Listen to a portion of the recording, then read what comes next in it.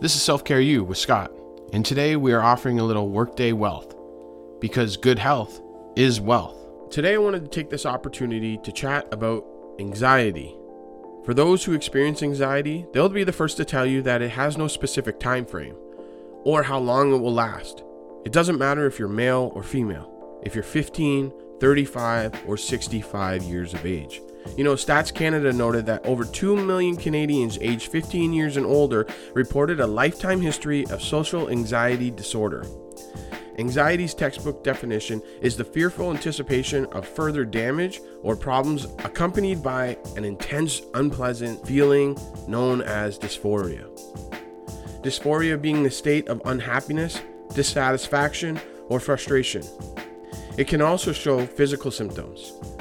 Should you suffer from anxiety attacks, many believe that these tips will be beneficial. Counseling can be a very valuable tool to help prevent anxiety. Deep breathing can not only slow your heart rate, it can promote a calming effect, but also provide mental clarity.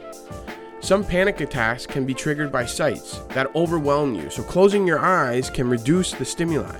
It is said that the scent of lavender can help calm you. Recognizing you're having a panic attack.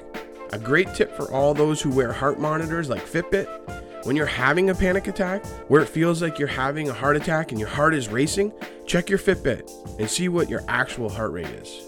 This is Self-Care You, and we definitely leveled up today with our workday wealth.